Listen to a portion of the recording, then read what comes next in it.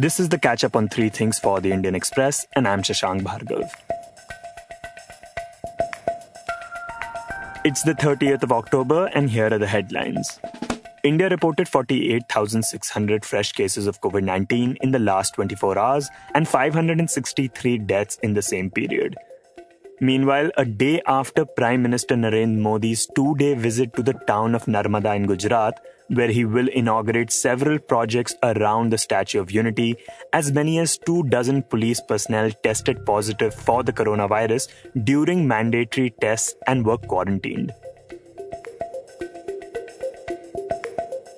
The centre has asked states to constitute committees for coordination and overseeing COVID-19 vaccination drive while ensuring minimal disruptions in other routine healthcare services, and has also stressed early tracking of social media to dispel rumours which could impact the community acceptance of coronavirus inoculation. The Election Commission today revoked former Chief Minister Kamal Nath's star campaigner status for the upcoming Madhya Pradesh bypolls, citing repeated violations of the Model Code of Conduct.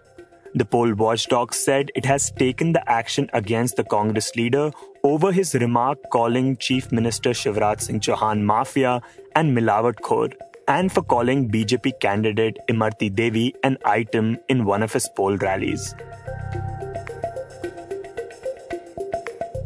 Today, the People's Alliance for Gupkar Declaration, or PAGD, unequivocally and unambiguously condemned the killing of 3 BJP workers in the Kulgam district of South Kashmir.